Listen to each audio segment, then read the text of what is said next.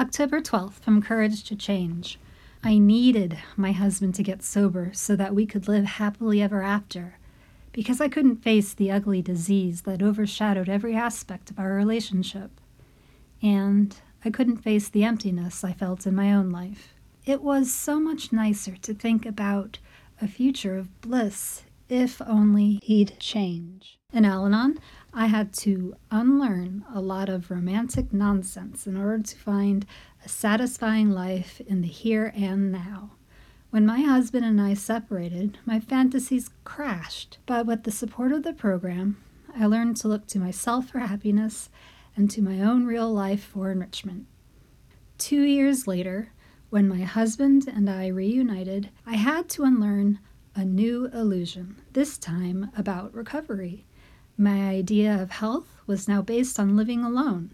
I had to learn to find a balance between taking care of myself and being there for my partner. I had to learn to love again. Today's reminder: recovery can involve as much unlearning as learning. My security cannot be based on learning the rules, because once I truly learn them, they change. With my higher power's help, I will find some security in being exactly where I am today. From As We Understood. The 12 steps of our program have led me to a faith in God today, which is based on acceptance of the world as it is. I no longer agonize over how the world should be.